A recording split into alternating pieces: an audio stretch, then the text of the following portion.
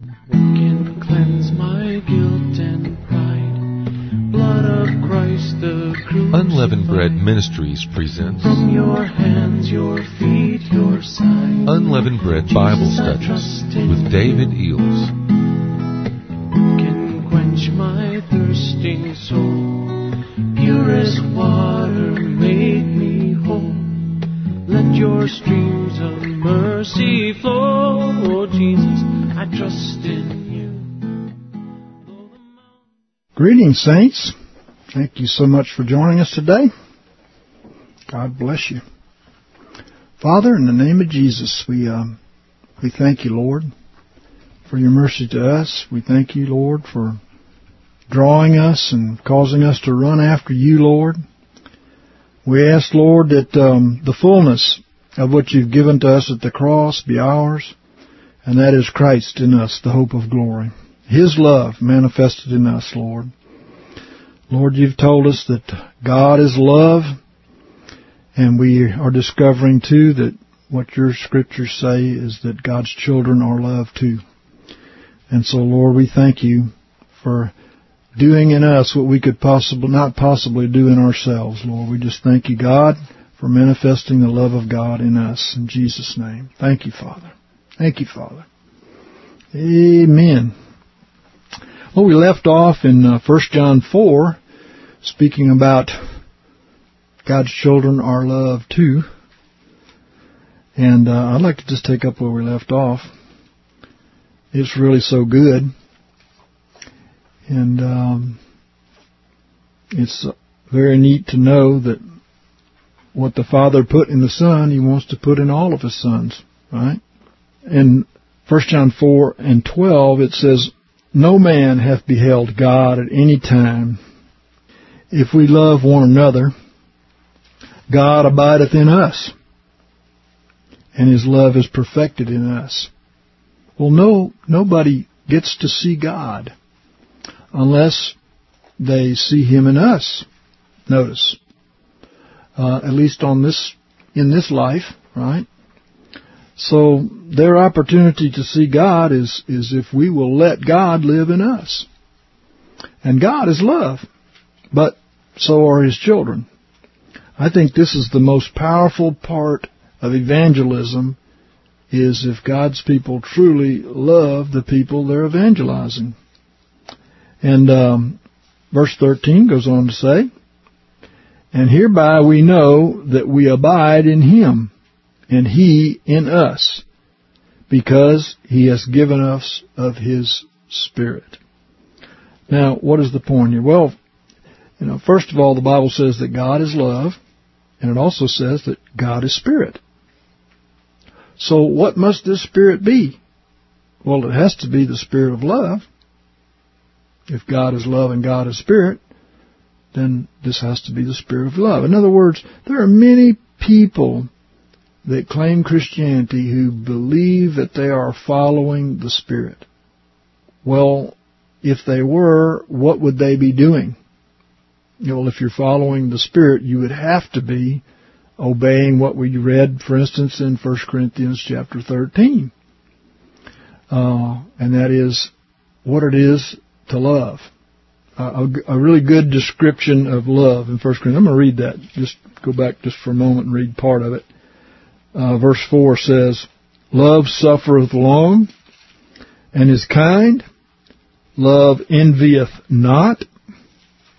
Love vaunteth not itself." It doesn't brag, right? "Is not puffed up.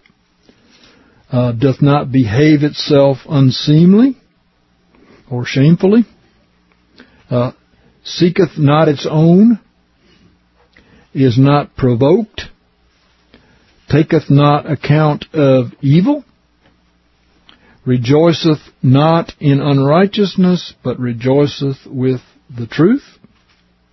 Beareth all things, believeth all things, hopeth all things, and endureth all things." That's a short description of love. And this is what the Spirit would be leading us to do, obviously. If it is the Spirit of God. Many people, I say, they proclaim to be hearkening to, listening to, and following the voice of the Spirit. If it's love, it would be. And if it's not, it would not be. Right? And notice it said, hereby we know that we abide in Him. What is it to abide in Him? Well, we're told in 1 John 2 and 6, he that saith he abideth in Him ought himself also to walk even as He walked. So, to abide in Jesus is to walk as Jesus walked. And of course, that Spirit that dwelt in Jesus would truly be manifesting in us if we were doing so.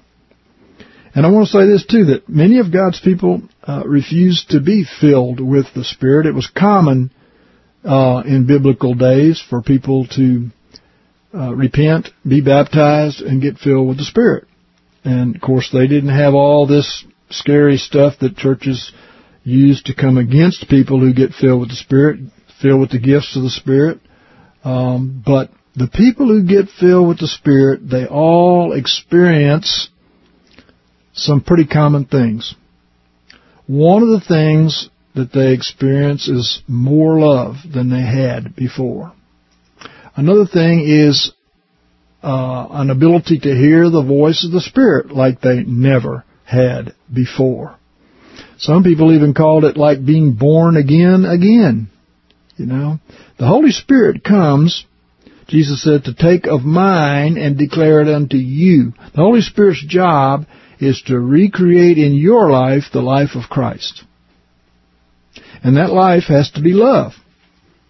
Because notice it says, if you abide in Him, and He in us, because He hath given us of His Spirit. That's what the Spirit is meant to do. And that is manifest that love of Christ in us and cause us to walk in His steps. And of course, without the Spirit, you can't walk in His steps anyway. You can't do the works of Jesus. You know, Jesus said, he that believeth on me, the works that I do shall he do also. You can't do the works of Jesus without the power of His Spirit, right? And verse 14 says, and we have beheld and bear witness that the Father has sent the Son to be the Savior of the world.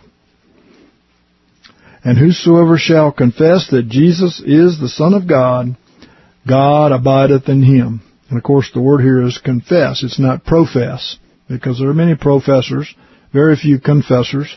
The word confess means homologeo. It means to speak the same as. It's to say what the Bible says about Jesus and who He is. You can't have a false Jesus and have a confession of Him, you see, because it's to speak the same as, right? There are many people who have a false Jesus. Many people have a totally different description of Jesus than the one that's in the Bible. And for that we have to repent. Jesus, the Apostle Paul said, another Jesus, another Spirit, another gospel, right? So, whosoever shall confess that Jesus is the Son of God, God abideth in him, and he in God. And verse 16, and we know and have believed the love which God hath in us. That's interesting. This is what we really need to do, because since we no longer live, Christ now lives in us. The Apostle Paul taught us the good confession was, right? It's no longer I that live, it's Christ that lives in me. Then what do we have? We have Christ's love in us. It is our confession, right? We have what He is. He now lives in us, right? And it says, we know and have believed the love which God hath in us. Are you begging God to give you this love? I mean, what we just read in 1 Corinthians 13. Can man fulfill that? Not without the grace of God. And where does grace come from? It comes from faith. And where does faith come? It comes from God, right? By grace have you been saved through faith. That's not of yourself. It's a gift of God, not of works. We need the grace of God to walk in love. Okay? And he says they believed in this love. The word love here, by the way, is the word agape, right? You know, agape is a love that includes obedience. It's a love concerning actions, not just emotions. There's another word, phileo, which is an emotional love, but this one is an action love. In fact, we can't find any place in the Scriptures where it actually speaks of emotions, but it speaks of obedience. We just read 1 Corinthians 13. Did you notice? All of that was obedience. It was action. Everything that described love in that text, and that word love there was the word agape. Everything that described love there were acts. Not emotions, not feelings. They were acts. And, of course, acts of obedience to the Word of God. You know, we know.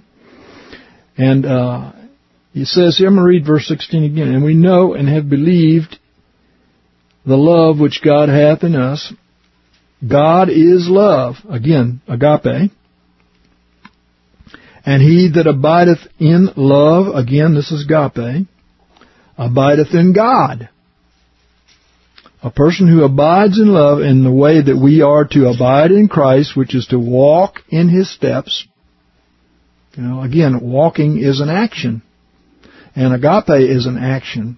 Many people feel kind of grieved in that they don't feel that they have the feeling of love towards God that they feel the Scripture says they ought to have. Well, you know that the Scripture doesn't demand the emotion of love for God. And we'll look at that in a few minutes. But what it doesn't demand is the agape love, the action of love towards God and towards our fellow man. That's what it demands. Okay? And so he says, God is love, and he that abideth in love abideth in God, and God abideth in him. Praise the Lord. God abideth in him. So if we abide in God, we abide in love.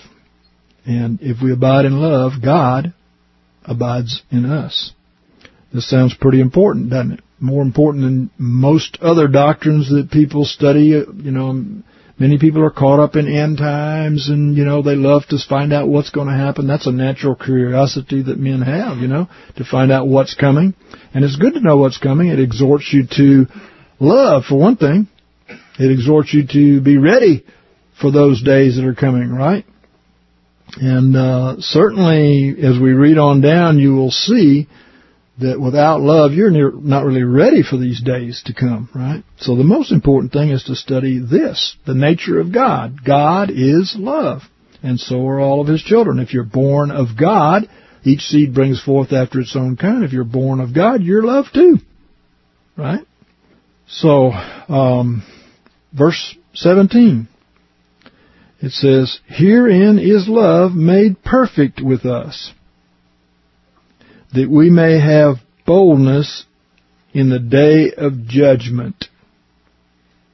Because as He is, even so are we in this world. As He is. He is love, even so are we in this world. Notice He's talking about love here. And He says if you have this love, that you will have boldness in the day of judgment. Wow. You know, the Bible says a little earlier in 1 John chapter 3, it says, if our heart condemn us, God is greater than our heart and knows all things. If our heart condemn us not, we have boldness towards God. And whatsoever we ask, we receive of Him, because we keep His commandments and do the things which are pleasing in His sight. It's important that our heart condemn us not. You need faith towards God. You need power with God in the days to come. If you have love, basically He's saying you won't have a problem with condemnation, taking away your faith, being double-minded. If you have love, you will be bold towards God, and you'll be able to stand in the day of judgment. That's awesome, right? You know, the Bible speaks about the judgment in Matthew chapter 25. And let me read a little bit to you here. It says from verse 33 on down, listen to what he said. Jesus said, "And he shall set the sheep on his right hand, and the goats on the left. Then shall the king say unto them on his right hand, Come, ye blessed of my Father, inherit the kingdom prepared for you from the foundation of the world. For I was hungry, and you gave me to eat. And I was thirsty, and you gave me to drink. And I was a stranger, and you took me in. Naked, and you clothed me. I was sick, and you visited me. I was in prison, and you came unto me." Well, obviously, the sheep are going to be those that have a love for the brethren. They're going to take care of their brothers and sisters in the Lord. They're going to meet their needs. And I'm telling you, in the days to come, in this wilderness that we're going into, it's going to be very important that God's people reach out and take care of their brothers and sisters around them, because there's no other way that you will have boldness in the day of judgment. Because he's telling you right here that this is the judgment, and this is the criterion that he's going to be using to judge his people. And verse 37 says, "Then shall the righteous answer him, saying, Lord, when saw we thee hungry? As he is, even so are we in this world." Jesus said, "He that receiveth you receiveth me." You see, God lives in his people through love, for one thing. God is love, but so are his children. And those that are born of him have love in them, right?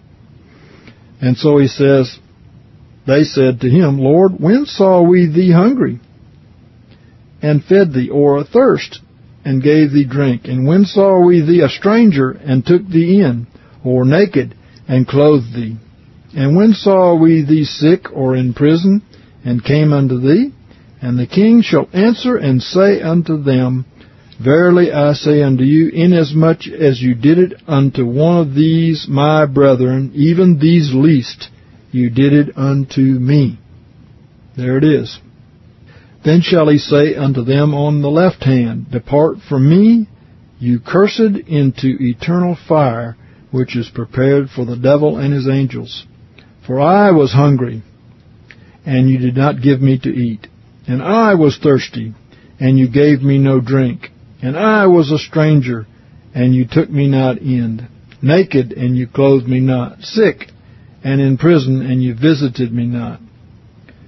Then shall they also answer and say, "Lord, when saw we thee hungry, or athirst, or a stranger, or naked, or sick, or in prison, and did not minister unto thee?" Then shall he answer them, saying, "Verily I say unto you, insomuch as you did it not unto one of these least, you did it not unto me. And these shall go away into eternal punishment, but the righteous unto eternal life." And by the way, eternal punishment lasts just as long as eternal life does. If you think there's an end to eternal punishment, there's an end to eternal life too. They're in the same verse here. So that doctrine makes no sense. But the truth is, however you treat the brethren, you're treating Jesus. And there's a great persecution coming from the harlot against the true saints of God, just exactly like it was in Jesus' day. And there's going to be a great falling away, too. This persecution is going to cause some people to say it's not worth it. They're going to give up. They're going to go back into the world. They're going to side with the left, so to speak, you know. So notice the criterion for the judgment is how you've treated God's people, you know. And, of course, there are other things that have to do with treating the world, but in that particular case, that's what he's speaking about. And the rest of our text here in 1 John 4 speaks about this too. Verse 18, "There is no fear in love, but perfect love casts out fear, because fear hath punishment. And he that feareth is not made perfect in love. You know, there's nothing but boldness in the person that loves. There's no condemnation in their mind, you know, in their heart. There's nothing but boldness. There's no fear because there's boldness. And the person who fears, they fear because they don't have love. That's why they fear. They feel the condemnation of the Lord because they do not have love. Verse 19. We love because he first loved us. If a man say, I love God, now we're getting back to what we just read there in Matthew 25. If a man say, I love God, and hates his brother, he's a liar. And the word hate here, if you look it up in a Vine's Expository Dictionary, it's a malicious, unjustifiable feeling towards someone else. And actually we read a little earlier in our study in 1 John 3 and 15, it says, whosoever hateth his brother is a murderer. Because obviously God's not judging outward actions any more than he's judging the inward heart, right? Jesus made that really plain in Matthew chapter 5. It's man looketh on the outward appearance, but God looketh on the heart. He wants to do away with the old man of the heart, right? The unregenerate, wicked man of the heart. Whosoever hateth his brother is a murderer, and we know that no murderer hath eternal life abiding in him. So if you have malicious, unjustifiable feelings towards anyone, then you're counted by God as a murderer. Now, this is the very opposite of what love is. If a man say, I love God, and hates his brother, he is a liar. For he that loveth not his brother whom he hath seen cannot love God whom he hath not seen. So a test for whether we love God or not is all around us. It's our brethren. It's how do we treat our brethren. This is a test whether we love the Lord or not. What do you do to your brother? You are doing it to Jesus. That's what he says. Even the least. You know, think about that. It's not the brother that acts like Jesus, that overcomes like Jesus. It's the least. Whatsoever you've done to the least of these, my brethren, you've done it unto me. That's what God says. Think about any Christian that you think might be the least of the Christians you know. And just remember that however you treat that person, that's how you're treating Jesus Christ. And that's the criterion Matthew 25 is talking about, you know, for the day of judgment. You've done it unto me, he said. And this commandment have we from him, that he who loveth God loves his brother also. And this is the word, this is agape also. Agape, again, is love in action. It's not feelings, emotions. It's love in action. And if we love God, we love our brothers also. Chapter 5, it says, whosoever believeth that Jesus is the Christ is begotten of God, and whosoever loveth him that begat, loveth him also that is begotten of him. So it's like in a family, you know, you love your brothers and sisters because you're born of the same parents, right? And it's true here too. We're born into the kingdom. We have many faults. We don't walk so good. We don't talk so good when we're born into the kingdom, just like when we're born into a family, a natural family. And we make lots of mistakes. Actually, when you're born into the kingdom, you receive a new spirit from God, but your soul is in a lot of trouble. It needs to be sanctified, right? It needs to be separated from that which is worldly and delivered over unto God, right? And verse 2 says, hereby we know that we love the children of God, when we love God and keep or do his commandments. Think about that. Do you know that you love God's children and that you love him And this is proven by whether you keep His commandments or not, whether you do His commandments or not. The people who have love are the people who will be obedient. And don't forget this, faith is the victory that overcomes the world, right? How do you get from here to there? I'm sure I probably bothered a lot of people by saying what I said a minute ago. But the truth is, how do you get love? You have to accept it by faith. You accept that Jesus gave you His life. He made reconciliation, which means an exchange. It's no longer I that live, it's Christ that lives in me. And that's where love comes from. It comes from God by grace through your faith. So don't spend a lot of time worrying that you don't love enough, or fearing that you don't love enough, or being condemned that you don't love enough. Expend that energy instead towards God in faith, because that's where love comes from. It's His nature. You know, being begotten of God causes us to have agape love.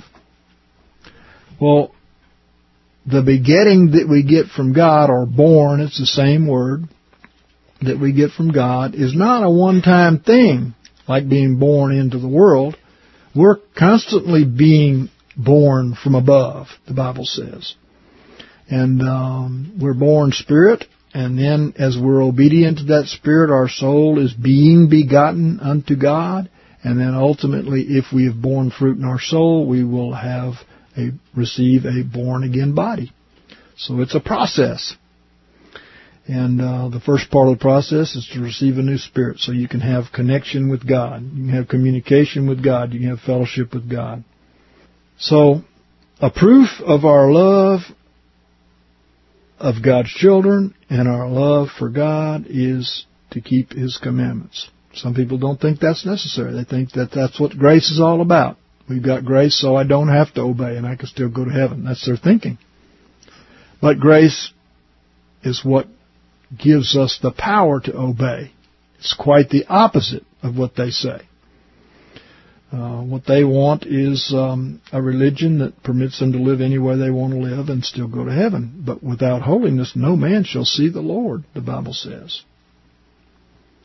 So holiness means separation from the world. And verse 3 says, "For this is the love of God, that we keep His commandments." This is the love of God, that we keep His commandments. And His commandments are not grievous. And of course, this is the word agape. It is, notice, agape love is to keep His commandments. It is action. It is obedience, you say. Now, when we first come into the kingdom, we accept by faith that Jesus took away our sins and He gave us His life. And that faith is accounted as righteousness, the Bible says. Accounted as righteousness, or reckoned as righteousness. Okay? Until what? Until the manifestation of that love or that nature of God in us. Right? And so, this is great. This is great because when you're a baby Christian and you've come into the kingdom, like I said, you don't walk good, you don't talk good. You have, just like any baby that's born, you're a mess. And but faith is accounted as righteousness. But let me say this: while you're walking in that faith, you're receiving grace, and grace is the favor of God to walk in the steps of Jesus. Yes, it gives you a blood covering for your failures and for your ignorance, but it also gives you the power to walk in the steps of Jesus. That's real important. Okay? And so, this is the love of God, that we keep His commandments. And His commandments are not grievous.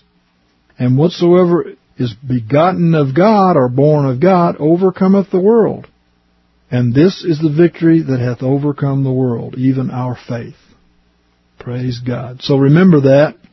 Don't waste a lot of time in condemnation or thinking about your failures or looking back. The Bible says, forgetting those things which are behind, Philippians chapter 3, we press forward to the prize of the high calling of God in Christ Jesus. Don't look back. There's no use in looking back. That's behind you. It's gone. It's passed away. Old things have passed away. All things have become new. This is what the gospel is all about. We accept the new creation man as our gift from God. And so I want to go over to John 21 and look a little closer at the different kinds of love. And you remember the story. Jesus had walked with his disciples for years, training them in the ways of the kingdom so that they would be the forefathers of his new kingdom. Like the 12 patriarchs were the fathers of the Old Testament kingdom, now Lord Jesus has raised up some patriarchs to be the forefathers of his New Testament born again Israel. Okay? And you would think that after all that training that they would be ready to go to work, But the truth is, they really didn't know what to do when Jesus was crucified. They were in mass confusion, like they didn't expect it to come, even though he said it very plainly. They were in mass confusion. Matter of fact, the first thing they thought about in 21 and 2 is there were together Simon Peter and Thomas, called Didymus, and Nathanael of Cana in Galilee, and the sons of Zebedee, and the two other of his disciples. And Simon Peter saith unto them, I go a-fishing. Well, they didn't know what to do, man. Their meal ticket had just left, The guy that had been doing all the preaching and the money was given into their hands to provide for them and so on and so forth. But yet Jesus sent them out. He trained them. But how often did the disciples forget awesome miracles? And they wondered, well, what are we going to do? We forgot to bring bread. Well, don't you remember? Jesus multiplies bread. They forget so quickly, Well, the first thing Simon Peter thought was, I go fishing. I'm going back to fishing. And they say unto him, we also come with thee. So here's the most valuable men on the face of the earth going fishing. And the Lord had to come and straighten them out on this. He said they went forth and entered into the boat, and that night they took nothing. Wouldn't you know it? Because they were really out of the will of God. But when day was now breaking, Jesus stood on the beach. Yet the disciples knew not that it was Jesus. And Jesus therefore saith unto them, Children, have you aught to eat? And they answered him, No. And he said unto them, Well, cast your net on the right side of the boat, and you shall find. And they cast therefore now, and they were not able to draw it in for the multitude of fishes. And the disciples therefore, whom Jesus loved, said unto Peter, It is the Lord. Yeah, I guess so. Guess they got that revelation pretty quick, right? So when Simon Peter heard that it was the Lord, he girt his coat about him, and for he was naked, and he cast himself into the sea. But the other disciples came in a little boat, for they were not far from the land, but about 200 cubits off, dragging the net full of fishes. So when they got out upon the land, they see a fire of coals there, and a fish laid thereon, and bread. And Jesus saith unto them, Bring of the fish which you have now taken. And Simon Peter therefore went up and drew the net to land, full of great fishes, 153. And I believe this represents all nations of peoples, 153. And for all there were so many, the net was not rent. And Jesus saith unto them, Come and break your fast. And none of the disciples durst inquire of him, Who art thou? Knowing it was the Lord. And Jesus cometh and taketh the bread and giveth them, and the fish likewise. This is now the third time that Jesus was manifested to the disciples after that he was risen from the dead. Now he starts to do some straightening out here. Listen to what he says. So when they had broken their fast, Jesus says unto Simon Peter, Simon, son of John, lovest thou me more than these? And the word here, lovest, is agape, right? In other words, do you love me enough to obey me? You know, do you love me more than these fish he's talking about, right? Simon was going back to his old ways. He didn't know what to do. He really didn't have the confidence to go out without the Lord, but he'd been trained to do this. And basically Jesus was saying, hey, do you love me enough to obey what I have taught you? That's what agape means. Agape is a love that's always expressed in the Scriptures as action. It's never expressed in the Scriptures as emotion. That's what phileo represents, is an emotional love, tender affection, friendly affection, for people. But agape is expressed in action, in obedience, right? As we just saw in 1 John 4. And John 14 and 15 speaks pretty much the same thing. I'll read that to you. And if you love me, you will keep my commandments, he says. And of course, all through the Scriptures, it's teaching this. So he says to Simon Peter, do you love me enough to keep my commandments, to do what I trained you to do, so on and so forth? Do you love me more than these? Meaning, of course, the fish. And he saith unto him, Yea, Lord, thou knowest that I love thee. But the word love here is the word phileo. He did not answer his question. Wonder why Peter didn't answer the Lord's question. He didn't really know he could live up to that love that demands obedience. He didn't know he could live up to that. You know why? He had just denied the Lord 3 times. He had lost all of his self-confidence. And he wasn't answering the Lord's question here. He said, yeah, Lord, you know that I phileo you. In other words, I have an affection for you. I have great feelings for you. Feel great friendship for you. But I'm not sure that I agape you. He saith unto him, Feed my lambs. Jesus ignored his not answering his question. He says, well, okay, if you phileo me, then feed my lambs. He saith unto him again a second time, Simon, son of John, agapeest thou me? Lovest thou me? And he saith unto him, Yea, Lord, thou knowest that I phileo thee. Again, he wasn't answering his question, but he was trying to be honest.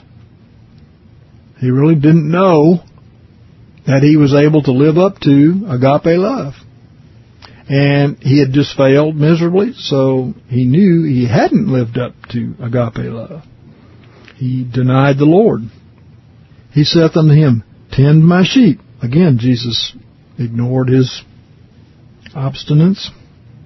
In verse 17, he saith unto him the third time, Simon, son of John. Now Jesus changes his question. This time he says, Phileo thou me?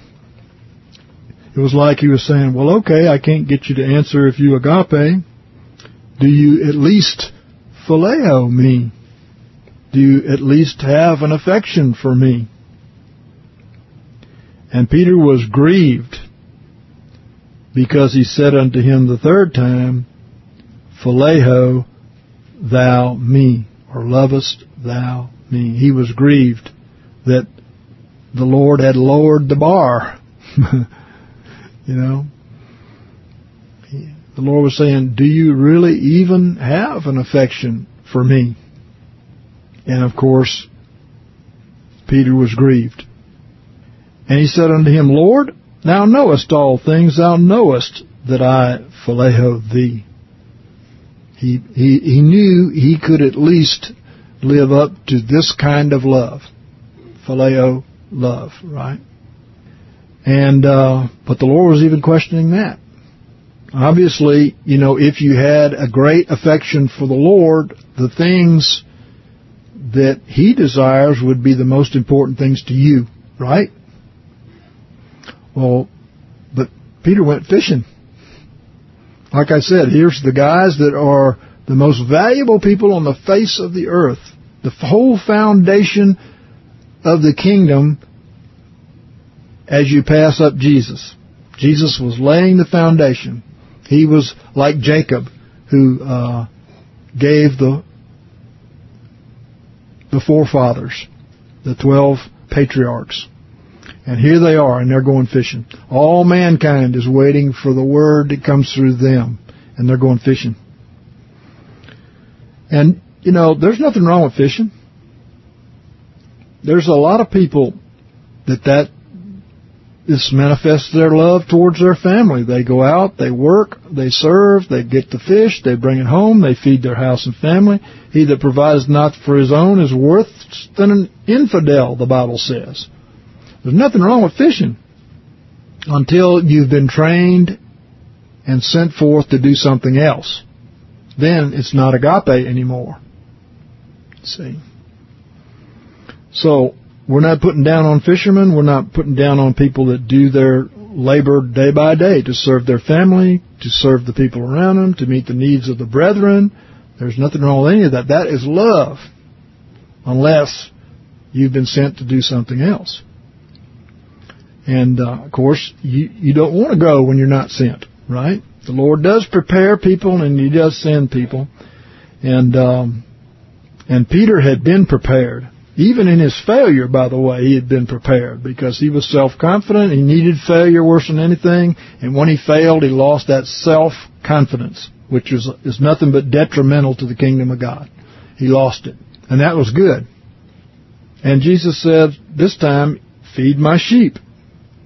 Then he gives him some really good advice. He says, verily, verily, I say unto thee, when thou wast young, thou girdest thyself. What did he mean, girdest thyself? Well, the Bible tells us to put on the Lord Jesus Christ, meaning put on His actions, put on His works, put on His nature, right? The bride in Revelation 19 put on this glorious robe, which was called the righteous acts of the saints. Actions. We put on actions, okay? And so what is he saying that when Peter was young, he girded himself? Well, he girded himself with his own righteousness. He girded himself with his own strength, his own works, his own wisdom. He girded himself. He said, when thou wast young, thou girdest thyself, and walkest whither thou wouldest. And that's true. When we're young, we're self-willed. We do what we want to do, right? But when thou shalt be old, thou shalt stretch forth thy hands, and another shall gird thee and carry thee whither thou wouldest not. And of course, we know that this, he goes on to say that this he spake, signifying what manner of death he should glorify God. Do we all have a manner of death that we glorify God in? Yes, of course we do.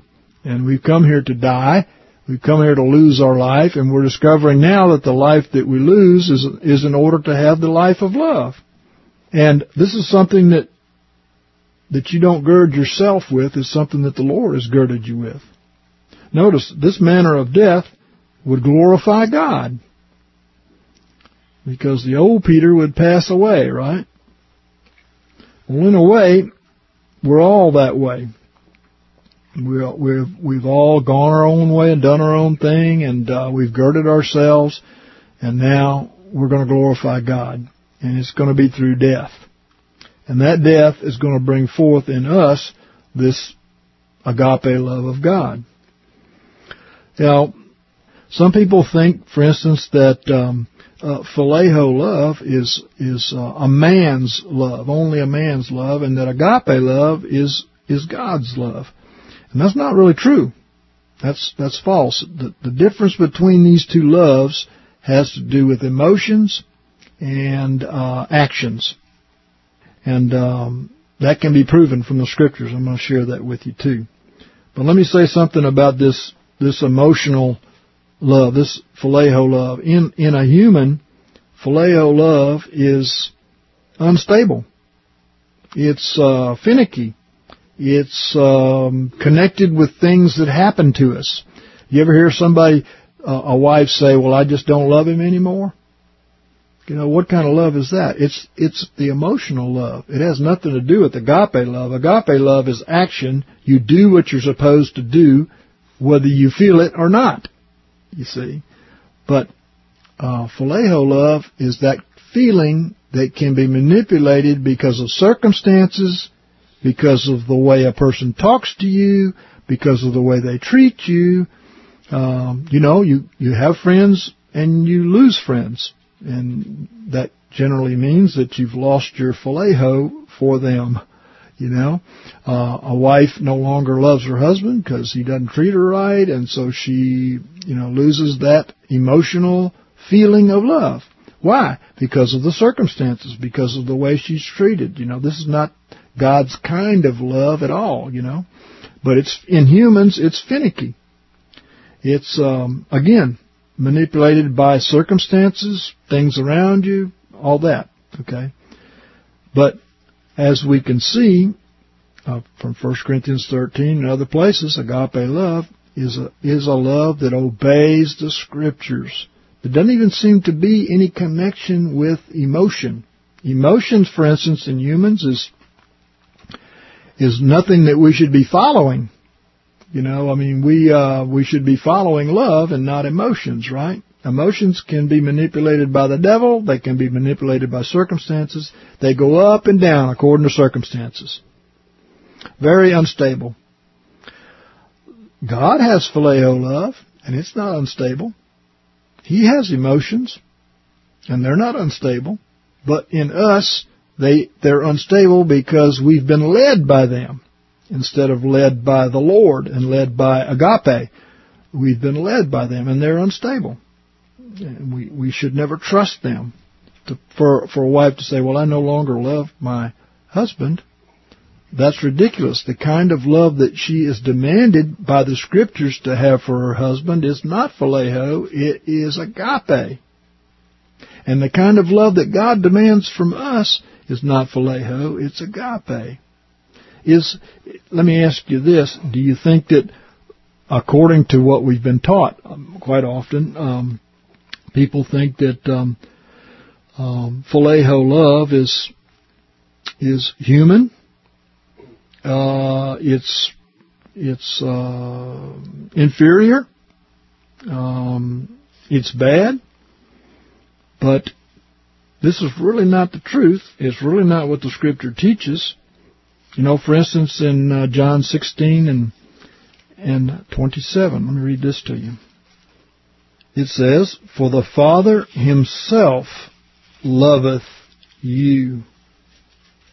And this word is phileo. For the Father Himself loveth you because you have loved me and have believed that I came forth from the Father. The Father Himself loveth you. And 14 and 21. He that hath my commandments and keepeth them, he it is that loveth me. That's the word agape. And he that loveth me shall be loved of my Father, and I will love him and will manifest myself unto him. So you can see that in 16 and 27, the Father Himself has phileo love. So phileo love can't be inferior. It can't be negative. It can't be bad, as some people say. Phileo love is human and agape love is God. No, that's not true. They're talking about two different forms of love. Okay? And so, agape love is expressed always in action, as we saw in 1 Corinthians chapter 13. But it can be bad too. This is what people don't realize, is agape love expresses the action of love, but your actions can be because you love the wrong things. See? An example, I think, would probably be John 3 and 19. And this is the judgment, that the light is come into the world, and men loved the darkness. This is the word agape. You know, people love darkness so much that all of their actions get involved in it. You know, when you really love something in the world, it rules your life, man. You wake up, you think about it, you act on it, so on and so forth. Well, here is men agapeing the darkness, for goodness sakes, rather than the light. So you see, phileo isn't negative, and agape isn't inherently positive. They talk about a different kind of love. Each one of them talks about a different kind of love. This is important to understand. In chapter 12 and verse 43, let me read that to you. And it says, "And for they loved the glory that is of men more than the glory that is of God." And this is agape. Loving the glory of men, agape.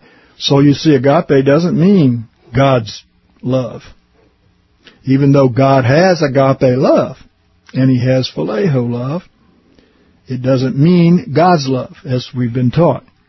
It's because agape can be negative and positive, and phileo can be negative and positive. It depends on what your emotions are determining. It depends on what your actions are determining, right? And so, Jesus expressed both kinds of love.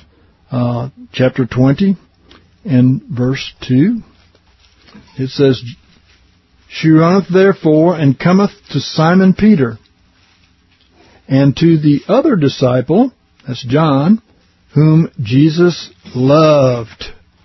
Whom Jesus loved. Well, this is the word phileo here.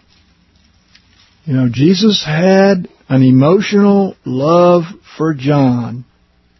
And in 21 and 7, notice what it said. "That disciple," speaking of John again, "therefore whom Jesus loved." And this time it's agape. "Saith unto Peter, It is the Lord." So it's agape here. See? So Jesus had both of these kinds of love. Okay? In chapter 5 and verse 20, we read, "For the Father loveth the Son." This is phileo. "The Father loveth the Son, and showeth him all things that himself doeth." And 3 and 35, "The Father loveth the Son, and hath given all things into his hand." This is agape. So the Father loves Jesus with both phileo and agape love. And we read 16 and 27, where the Father loved the Son with phileo love. And we have also 14 and 21. "He that hath my commandments and keepeth them, he it is that loveth me." Agape love. So we can love God with agape love. We can love God with phileo love. Now, what does God demand? This is probably what we're going to have to get into next time. But notice that these two loves, they both can be positive. They're both needed in Christians. And they can both be negative too, depending upon what your emotions are determining and depending upon what your works are, right? So these two kinds of love are important in every Christian, really. But God demands agape love of us, for Him and for the brethren. We've been talking about love, and what it is and what it isn't, and the differences. And we discovered that the two main loves mentioned in the Scriptures, agape and phileo, are quite different. we discovered the traditional teaching is not quite right concerning agape being a God love and phileo being a man's love, because we noticed that agape was even used negatively, because there are people who love the wrong things, and phileo was used positively, like God has phileo love. So we noticed those things. I'm not going to go back over that, but I just wanted to point out to you that what we discover from the Scriptures is that agape is a kind of love that is based in obedience to God's Word. And phileo is based in emotions. And, as long as emotions follow obedience to God's Word, that's good. But if you follow your emotions, that's bad. So phileo is a very finicky and unstable love in humans who are not first submitted to the Word. You know what that means? It means the kind of love you need to be your foundation is agape. And then you can follow that up with phileo, because God does both. But this way, the foundation of your emotions will always be on the bedrock of God's Word, rather than you being up and down with the world, of being moved by your emotions, so on and so forth. And if you have agape love, you have a good foundation for the phileo love to be correct and perfect. And matter of fact, if you've got agape love, it will form your emotional foundation for you. It's good to have both of these, And we discovered, for instance, that agape love is always founded in keeping God's commandments. John 14 and 15. It says, "If you love me, you will keep my commandments." This is the word agape. If you love me, you'll keep my commandments. And in 1 John, we see in chapter 2 and verse 5, "Whoso keepeth his word, in him verily hath the love, agape, of God been perfected." So, the kind of love that we need is the kind that would cause us to be obedient to God's Word, because we love Him and because we love our fellow man, right? And also, chapter 5 and verse 3 says, "For this is the love of God, that we keep His commandments."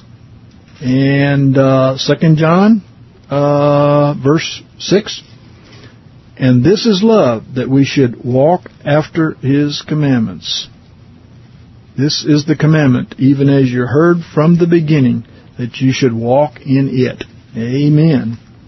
So basically, agape is that kind of love that causes us to be obedient to the Word. Obeying the Word of God as His commands towards us, as we saw in 1 Corinthians 13, concerning the people around us.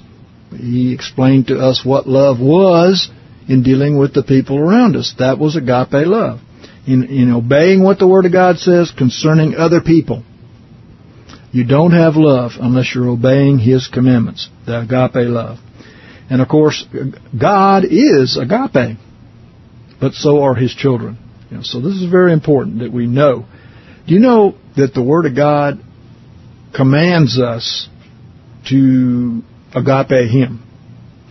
It commands us that. It doesn't. Let me say this: the Word of God does not command us to phileo Him.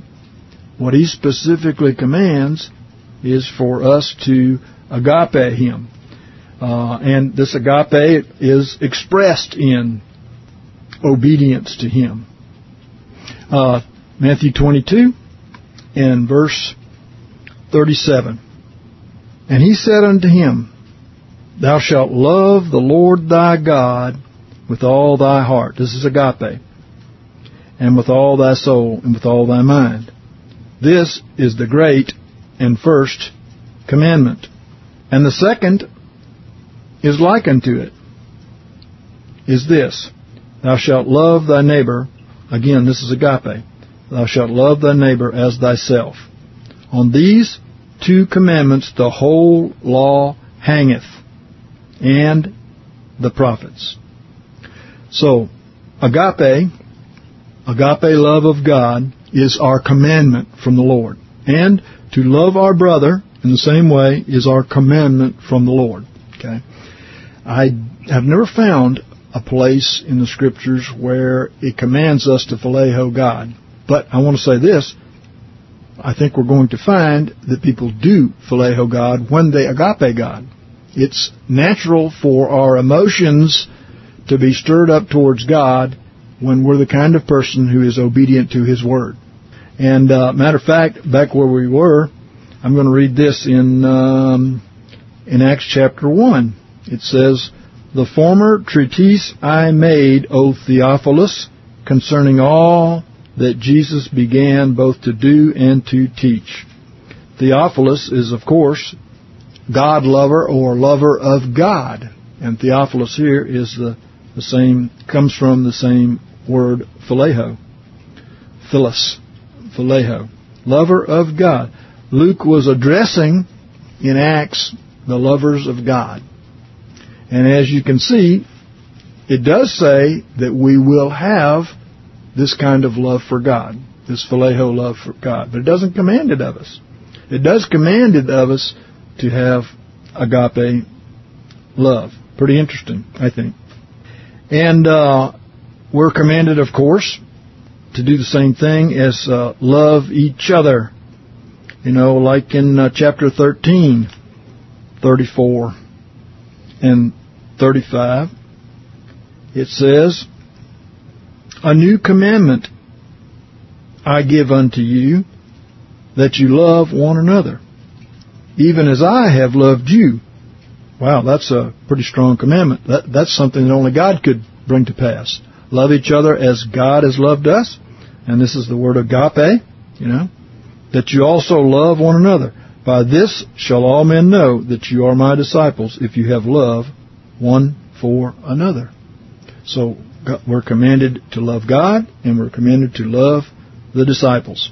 Did you notice that the fulfillment of the first and second commandment was a fulfillment of the whole law? As a matter of fact, love is the fulfillment of the law. Romans 13 and 10 says, it is the fulfillment of the law. You remember what Jesus said in Matthew 5 about not one jot or one tittle would pass away from the law till all was fulfilled? See, some people don't know what fulfilled means. They think it means go back under the letter of the law. Keep the Sabbaths, the feasts. No, it doesn't. Fulfillment of the law is a fulfillment of a parable.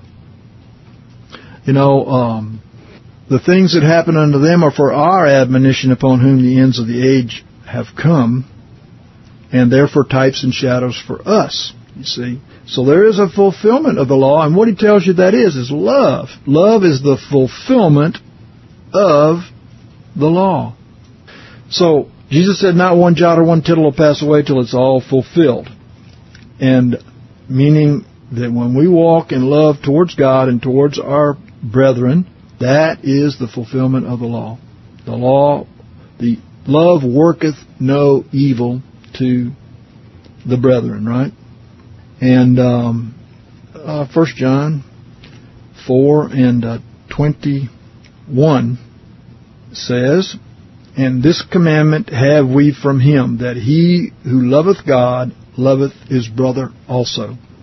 So if we truly do love God, we are truly going to love our brother also. And that is the agape, the obedience kind of love. It's more important to be obedient than it is to feel good or to feel emotionally, attached to our brethren. It's more important. It's more important to God because He commands that. He doesn't command the other, right? And another thing that we know that we're commanded also in the Scriptures to agape our enemies. Interesting. In Matthew 5 and 44, let me read that to you. In fact, I'll probably read a little bit more than that, but I'll read 44 first. It says, "But I say unto you, Love your enemies, and that is the word agape. And pray for them that persecute you. In this text here, he's telling you how to love your enemies from 38 on down to 48. He tells us, he said, you have heard it was said, an eye for an eye and a tooth for a tooth. But I say unto you, resist not him that is evil. This is something we also saw in 1 Corinthians 13, the description of love. Resist not him that is evil. This is our command to our enemies. Many people disagree with this and disobey it. But remember, when we obey the word, we then prove that we are the ones who love God. And if anybody loves God, he knows it, the Bible says. Right? So figure out a way to obey this. It doesn't matter that people try to worm out of it because of their carnal nature. He said, you've heard it was said, an eye for an eye and a tooth for a tooth, but I say unto you, resist not him that is evil. And you're still hearing it today, an eye for an eye and a tooth for a tooth from a lot of Christians. But the Lord says, resist not him that is evil. But whosoever smiteth thee on the right cheek, turn to him the other also. This is love of your enemies here. Turn to him the other also. Turn the other cheek. Some people say, well, if he turns the other cheek, I'm going to slap him on that one too, right? No,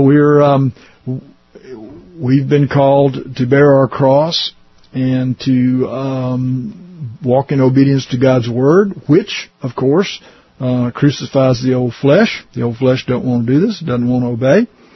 But this is what God commands. And verse 40 says, and if any man would go to law with thee, and take away thy coat, let him have thy cloak also. You say, well, he can't mean what he's saying there. I mean, your carnal nature is saying, something's wrong here. I've heard people say, well, that's for the millennium. No, it's not for the millennium. It's for now. That's what Jesus was teaching his disciples how to live, Verse 41, and whosoever shall compel thee to go 1 mile, go with him 2. Give to him that asketh of thee, and from him that would borrow of thee, turn thou not away. You have heard it was said, thou shalt love thy neighbor, and hate thine enemies. But I say unto you, agape your enemies.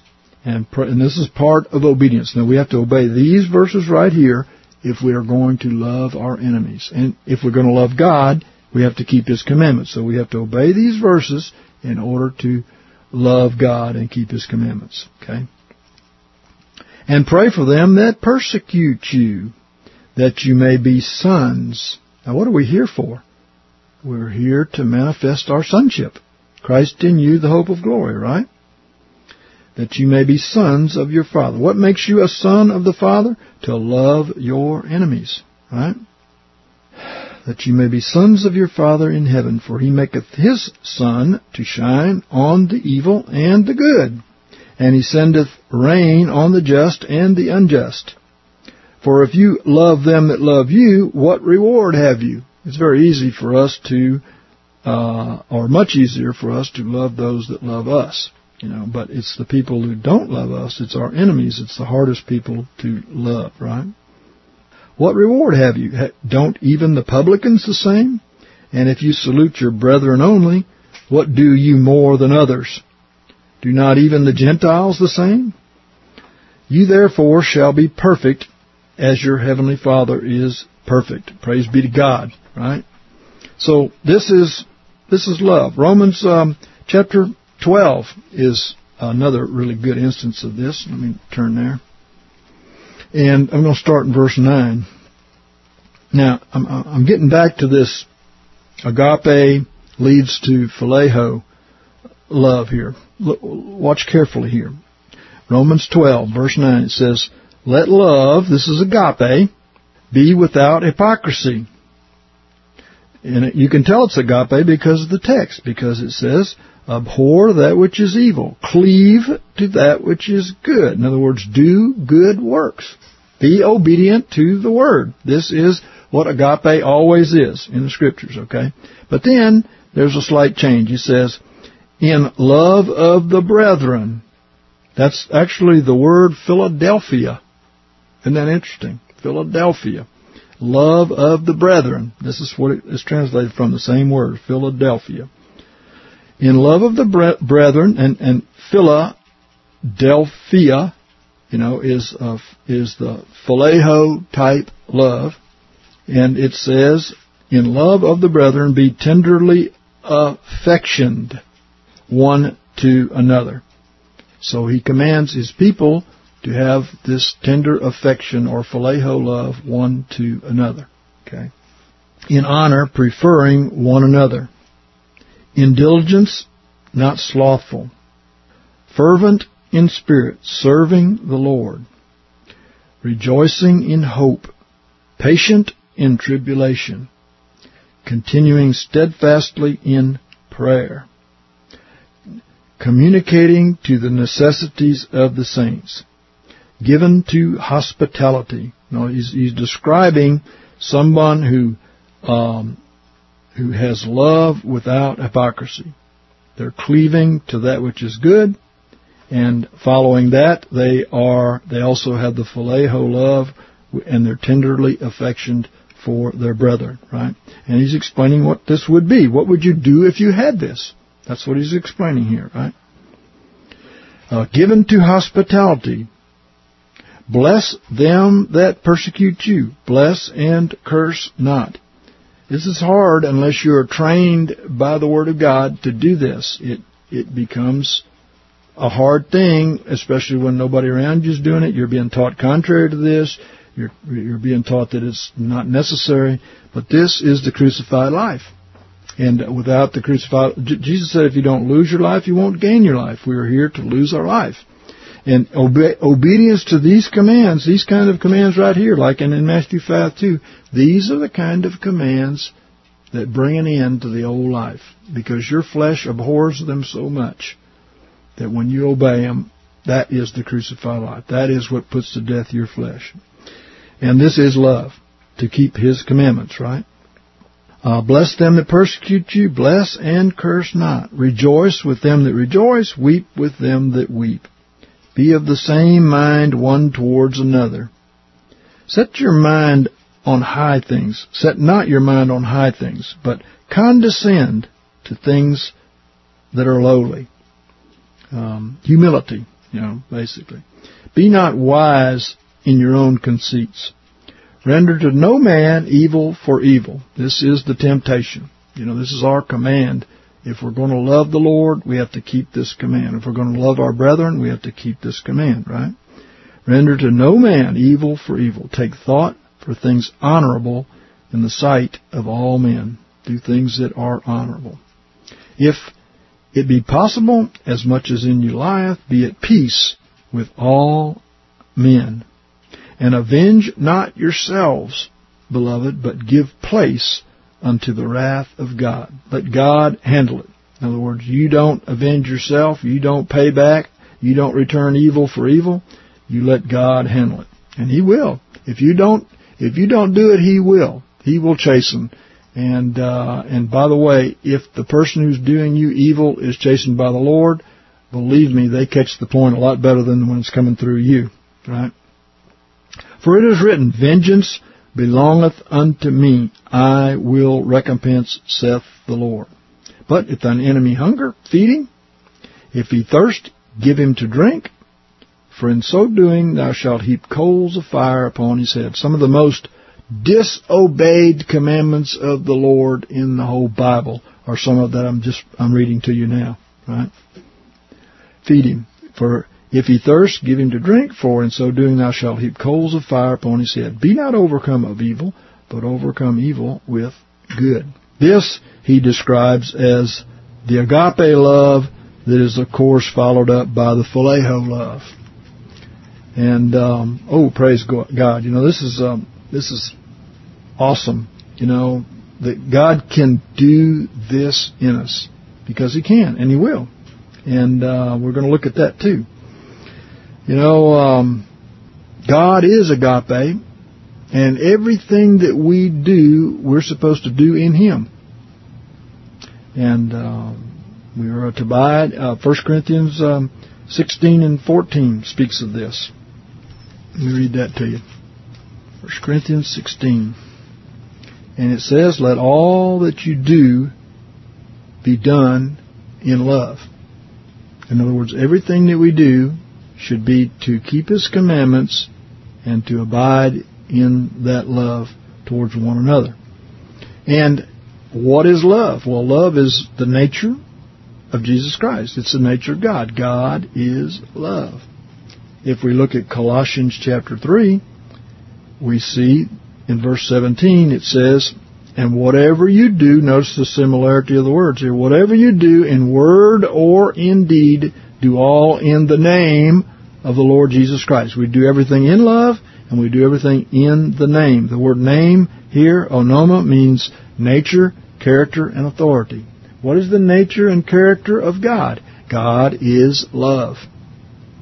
And now He tells us, whatever we do, do it in love. That's what He's telling us, right? You know, even a chastening is because of love, right?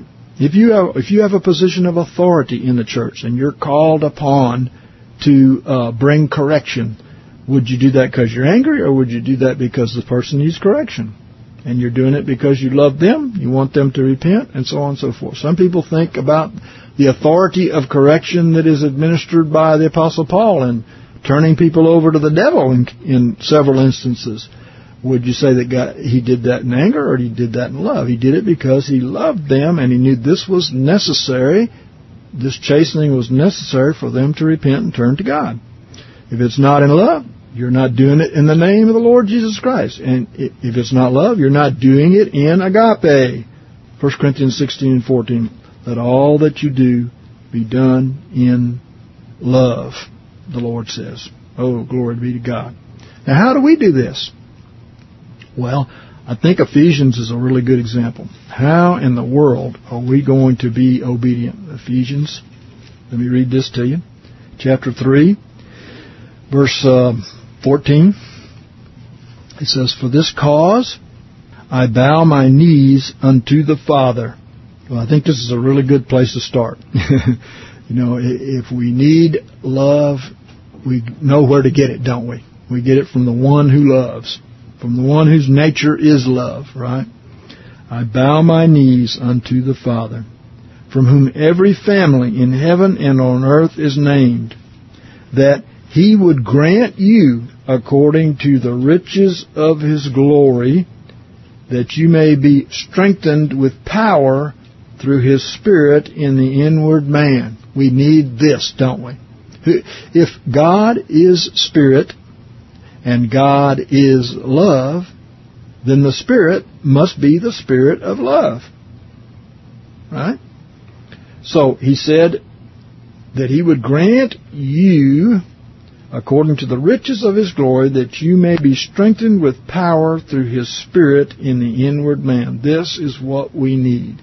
You find a lack of God's strength to manifest His love, to act in His love, to speak in His love. This is what we need. We can bow the knees to the Father. We can pray to Him that He would grant us a strengthening of power by His Spirit of love in our inner man, so that Christ may dwell in your hearts through faith. There it is right there.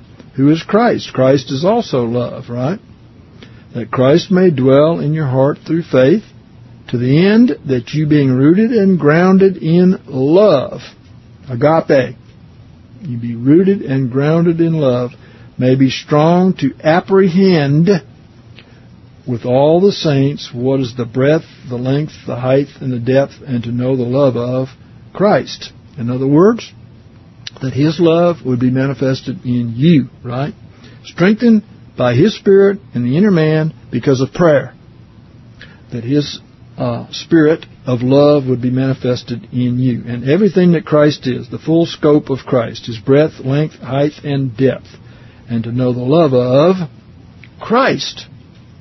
This is what we're after. The love of Christ. Because the love of Christ is what? Obedience to all the commands of God. Obedience to the Scriptures, right? We do it because we love Him. And that's what love is. And to know the love of Christ which passes knowledge, that you may be filled unto all the fullness of God. God is love, And it says here, to know the love of Christ, which passes knowledge, that you may be filled unto all the fullness of God. If you have the love of Christ, you have the fullness of God. The fullness of God is what? Love. God is love, right? And verse 20, I think, is significant. This is not our work, it's God's work. We go to Him by faith so that He do this in us, right? Verse 20 says, now unto Him that is able to do exceedingly abundantly above all that we ask or think. Well, Paul bowed his knee unto the Father. He prayed to the Father to strengthen him by His Spirit in the inner man so that Christ could dwell in his heart through that faith. And yet, he's telling us He can go far beyond what we can even ask or think or pray, I'm sure. It's able to do exceedingly abundantly above all that we ask or think according to the power that worketh in us. Unto Him be the glory. So it's His power working in us to bring to pass the love of Christ, the fullness of God, who is love, right? According to the power that worketh in us. Unto Him be the glory in the church and in Christ Jesus unto all generations forever and ever. Well, it certainly does tell you that the glory has to come from God because He's the only one that can strengthen you by His Spirit in the inner man so that Christ can dwell in your heart so that you may know His love. He's the only one that can do that. So we go to God by faith because it does say that. Through faith, that Christ may dwell in your heart through faith. But He also said in verse 14, we pray. We pray in faith. God strengthens us by His Spirit in the inner man so that that love of God can be manifested in us. Jesus made very simple statements. Mark 11:24, all things that you pray and ask for, believe that you received them and you shall have them. You're going to God, asking Him for something by faith. And faith is believing you have received, and then God says you'll have it. It's yours. So very simply, what people worry and panic and wonder, what am I going to do? Well, you're going to believe God that He's going to give you the love of Christ. You're going to believe God. You go to Him in prayer, and you believe Him, and He will do it. It's so simple. We panic, and we think, what can we do? And I'm not living up to this, and why waste your time? Why waste your time? Just go right straight to God, the one who gets all the glory because He has all the power, according to this text, and He works in you to will and to do of His good pleasure. Right? He strengthens you by His Spirit in the inner man so Christ may dwell in your heart through faith. Ooh, praise God. It's a good deal. It's a good deal. We can't do it. He's basically telling us there that there's nothing we can do to bring this to pass. It's His work. It's His work. It's His power. It's His work. He wants us to come to Him by faith, and He will bring it to pass, right? Oh, thank you, Father. Well, this phileo is subject to external forces. It's subject to environment. It's subject to the way people talk to us, the way people treat us. It goes up or down according to the way we're treated by others, because it's so subject to these external forces. But agape is subject to the internal nature of God Himself. It's subject to God in us. That's what agape is. And it's not emotionally driven, in other words. And so if you base everything on the Word of God, which agape does, then you're very stable. Then your emotions can come into line behind that, and your emotions will be stable. In other words, you won't be moved since you're resisting not evil, since you're loving your enemy because you're agapeing them. Then your emotions are not going to carry you off this way and carry you off that way like they do in all lost people. The renewed mind of Christ stabilizes us and causes us to be able to agape. And since you're agape, which is founded on keeping the Word of God, then you're able to phileo because your emotions aren't ruling you, you're ruling them. See?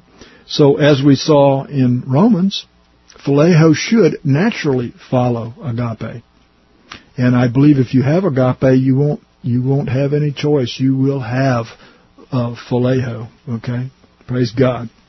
What about what we're taught so much about? Is God's love unconditional? Who is God's love given to? I mean, obviously everybody out there doesn't have God's love, right? But we're taught, that God's love is unconditional, which is a false doctrine. It's just not in the Scripture anywhere. And so I'm going to just share a few minutes with you on this. John 14:21. Jesus said, He that hath my commandments and keepeth them, he it is that loveth me. Now, that's pretty simple. The people that keep His commandments, they have agape. Okay? And agape is God. Either you've got God or you don't have God. He that keepeth my commandments, he that hath my commandments and keepeth them, he it is that loveth me, and he that loveth me shall be loved of my Father. That's conditional. Oh, you must be wrong, David. No, I'm going to show you a few more verses. Okay. No, I'm not wrong. The Word of God's not wrong, more so. He shall be loved of my Father, and I will love him and will manifest myself unto him. That's very important. To have the manifestation of Christ to us is very important. And it's conditional. He that loveth me shall be loved of my Father, and I will love him. And in fact, we'll read on. It says, Judas, not Iscariot, saith unto him, Lord, what is come to pass that thou wilt manifest thyself unto us, and not unto the world? This is true, folks. Jesus said, I haven't been sent but to the lost sheep of the house of Israel. He came to manifest himself. He came unto his own, and his own received him not. And basically it's still that way, because now we're New Testament spiritual Israel. He's still coming to his own, right? It's a sad thing that his own are not receiving him. And sometimes he has to move on, and people are grafted into the olive tree, broken off and grafted in. Okay? Verse 23, back to our original point here. Jesus answered and said unto him, If a man love me, he will keep my word, and my Father will love him. There it is again. You think he really means that? Is there a conditional love of God? Yes, there is a conditional love of God. Well, what about while we were yet sinners, Christ commendeth his love towards us, in that while we were yet sinners, Christ died for us. Well, God loves by faith. You know why? Because God sees the end from the beginning. He knows there are people that he knew from the foundation of the world. You know, when he says, I never knew you, he was talking about people who were disobedient. I never knew you. Depart from me, you workers of iniquity. Okay. So who is it that he knew from the foundation of the world? He speaks about knowing these people. Well, he knows them because he's the creator. And he is still in the creation process. He is creating sons of God. And he sees in the end who it is that's going to be there, abiding in Christ at the end, bearing fruit at the end, you see. So he loves by faith, because he speaks the end from the beginning, the Bible says. But what about manifestation? Well, by manifestation, he's telling you the truth here. Who does he love? Well, verse 23, Jesus answered and said unto him, If a man love me, he will keep my word, and my Father will love him. That's conditional. By manifestation, it is conditional. There is a conditional love of God. Listen to what he's saying. And we will come unto him and make our abode with him. That's very plain. That's very plain. In fact, the next chapter, 15 and verse 10, notice what it says. If you keep my commandments, you shall abide in my love. Wow. Even as I have kept my Father's commandments and abide in his love. Wow. That's interesting. There's a condition there, isn't it? And we see this consistently through the Bible. The unconditional love of God is something that is false, and we're going to see that it's false. 16. and 27 says, "For the Father himself loveth you because you have loved me." Because you have loved me. And have believed that I came forth from the Father. Very interesting. How about 13 and verse 1? "Now before the feast of the Passover, Jesus, knowing that his hour was come, that he should depart out of this world unto the Father, having loved his own that were in the world. He loved them unto the end." Now why would it say that? Having loved his own. Because that's who he loved. He loved his own who were in the world. He loved them unto the end. And 17 and 26 it says, "I made known unto them thy name, and will make it known, that the love wherewith thou lovest me may be in them, and I in them." Very interesting. Wow. Well, we see that God has conditional love. Proverbs chapter 8 is an interesting one. Let me read that to you. And verse 17. He says, "I love them that love me." Well, that's basically what we saw over there. Those that love God, God loves them. "I love them that love me, and those that seek me diligently shall find me." Well, who is this speaking? This is wisdom speaking. Wisdom is speaking. And who is wisdom? 3 times in the New Testament we're told that Jesus Christ is the wisdom of God. And wisdom is saying, "I love them that love me." Is that the unconditional love for the whole world? No, it doesn't appear to be, does it? Another one, Psalm chapter 5 and verse 5. He says, "The arrogant shall not stand in thy sight. Thou hatest all workers of iniquity." Have you ever heard the old saying, God hates the sin but loves the sinner? I submit to you that that's not true, because the sinner is sin. His very nature is sin. Well, then who is it that God loves? Well, if this is a sinner that is destined to be a saint, then God loves them not because he loves what they are, but because of what they will be, because God loves by faith, and he sees the end from the beginning. But manifestly, he doesn't love that person. The person that loves him and keeps his commandments, he is the one he loves. You understand what I'm saying? He said, "Thou hatest all workers of iniquity." Wow, that's interesting. "Thou hatest all workers of iniquity." And Proverbs chapter 6 and verse 16, it says, "There are 6 things which the Lord hateth, yea, 7 which are an abomination unto him: haughty eyes, a lying tongue, hands that shed innocent blood, a heart that devises wicked purposes." He's almost got a whole man put together here, you know. Some people say, well, God loves the sinner, but he hates the sin. But notice, he's describing the sinner here, and he's saying God hates him. God hates that person.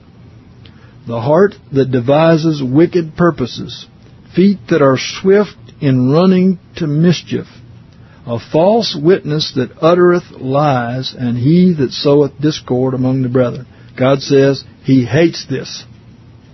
He hates this person. Wow. We talk a lot about God's love. We don't want to talk about a lot about God's hate. But you remember in Romans 9, the Lord said, "Jacob I loved, but Esau I hated." Well, why did he say that? You know, well, of course, you know, one of them was a bad guy and one of them was a good guy. No, actually, it has more to do with what he saw them to be from the beginning. Let me read that to you. Okay. Verse 10. And not only so, but Rebekah also having conceived by one, even by our father Isaac, for the children being not yet born, neither having done anything good or bad, so they weren't born, they hadn't done anything good or bad, that the purpose of God according to election might stand. The word election is eklektos. It means the chosen. Somebody is chosen. Okay. Why were they chosen? Because at the very end, they are there, they've borne fruit of Jesus Christ. See, that's why they're chosen. You pick the fruit, right? So God, of course, has foreknowledge. He sees this from the beginning, right? So they haven't done anything good or bad yet, and they're still in the womb. And he says, God, according to election, might stand, not of works, but of him that calleth.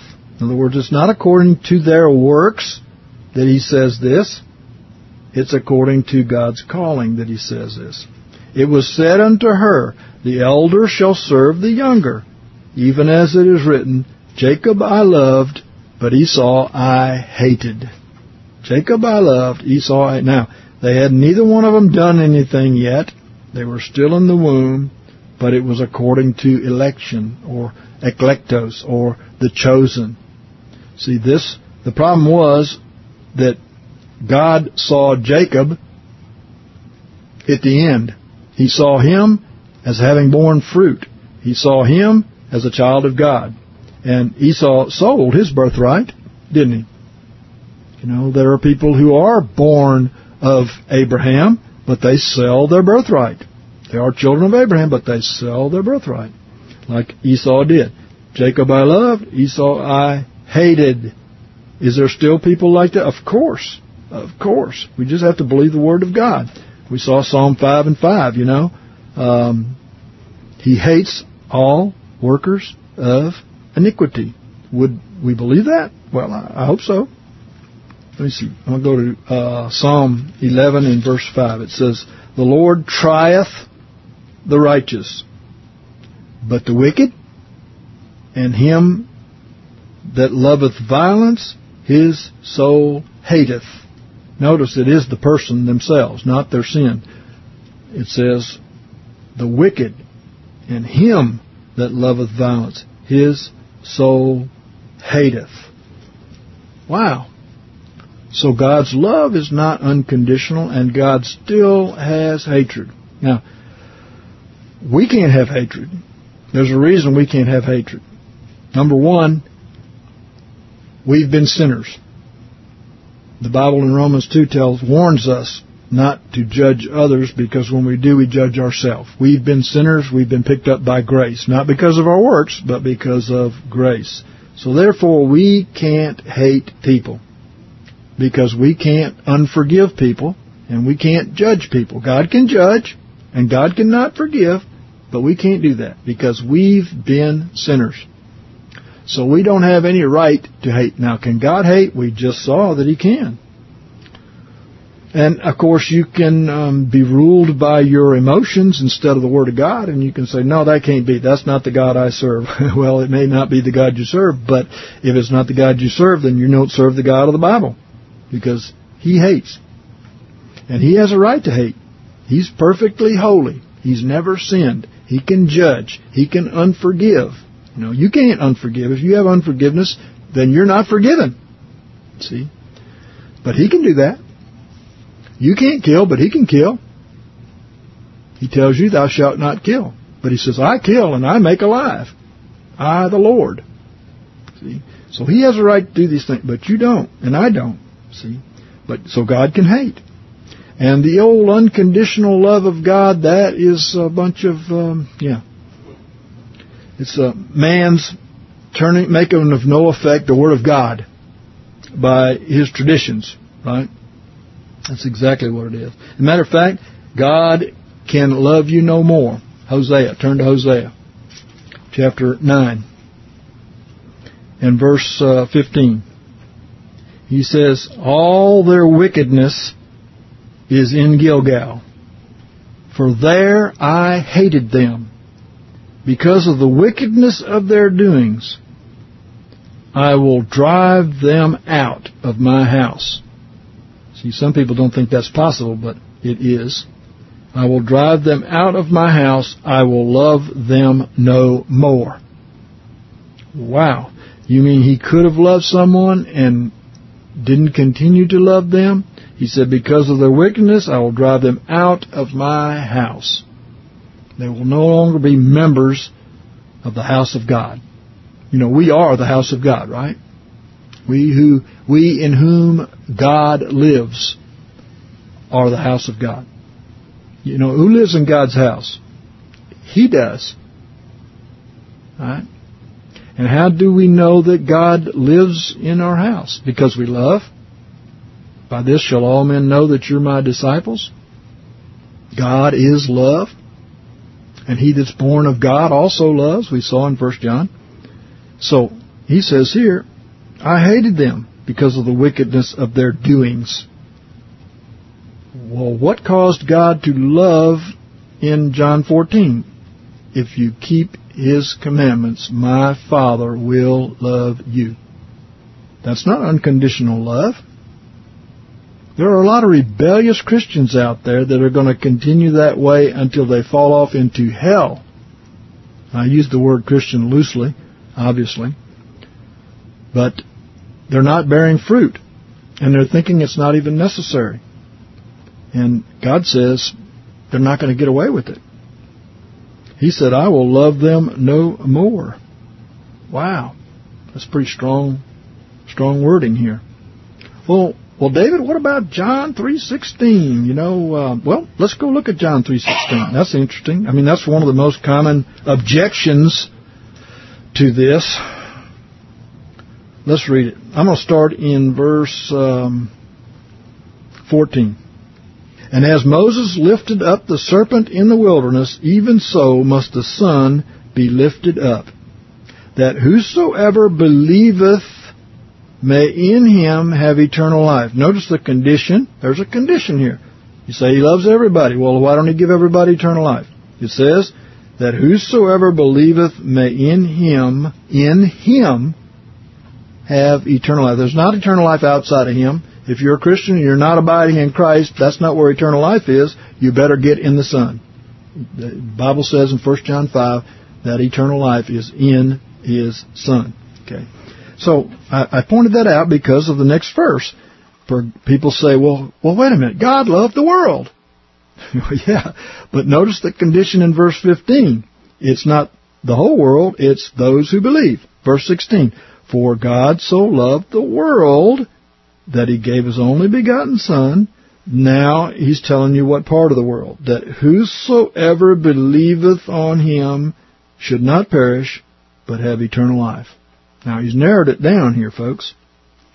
What part of the world? Those that believe. For God sent not the Son into the world to judge the world, but that the world should be saved through him.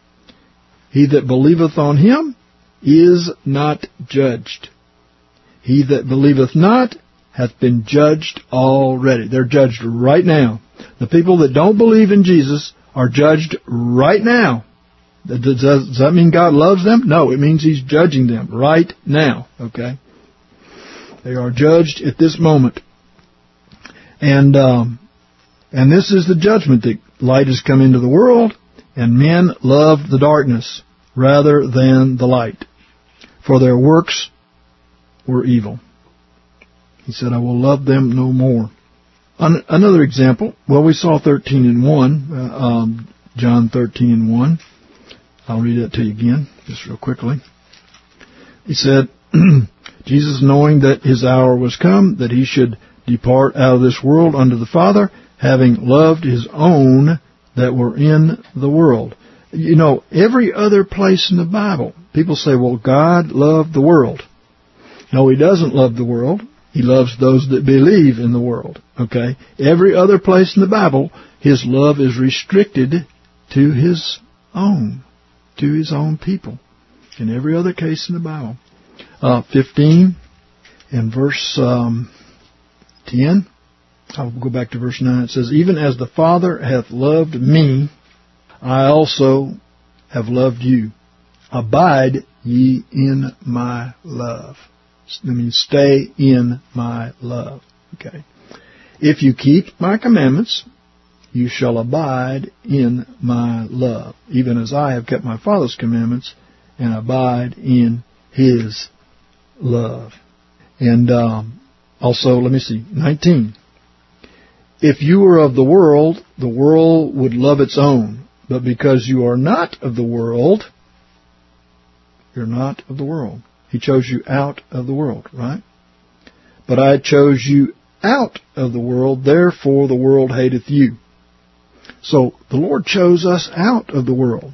Why? Because he loved us. Okay? And Matthew 20, let me read this to you. Verse 28. Even as the Son of Man came not to be ministered unto, but to minister, and to give his life a ransom for many. It didn't say all, never does. It says many. The Bible's very specific. Who is the many? It is the elect. We just saw Jacob I loved, and Esau I hated. The chosen. The chosen. There are many called, but few chosen. Out of the called are all of the people of God. All the people that we call the people of God. The chosen are those that bear fruit.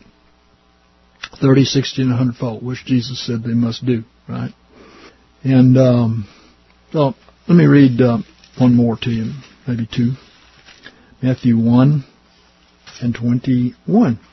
And she shall bring forth a son, and thou shalt call his name Jesus, for it is he that shall save his people from their sins. He will save his people from their sins.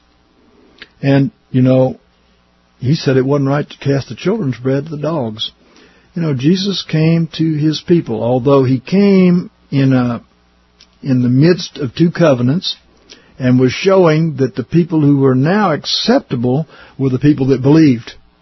Not the people that had passed on their heritage by flesh, but the people that believed. So we see there is more to this love thing than we know. We need to really search the Scriptures to find out and just accept everything we see. God bless you and thank you for joining us. We'll do it again. For information, materials, and to contribute, go to unleavenedbreadministries.org.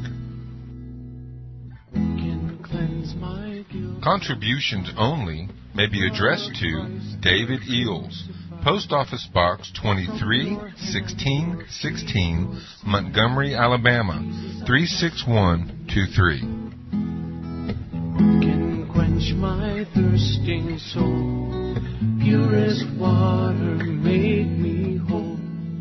Let your streams of mercy flow, oh Jesus, I trust in you. Though the mountains fall into the sea, though the rivers rise, I still believe. For your mercy stands and your word is true, oh Jesus,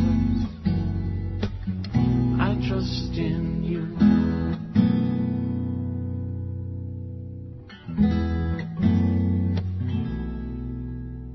And when I face that darkest night, what will be my guiding light? The shining rays of red and white. Jesus, I trust in you. Oh, Sacred Heart, in you I find mercy seated for all time.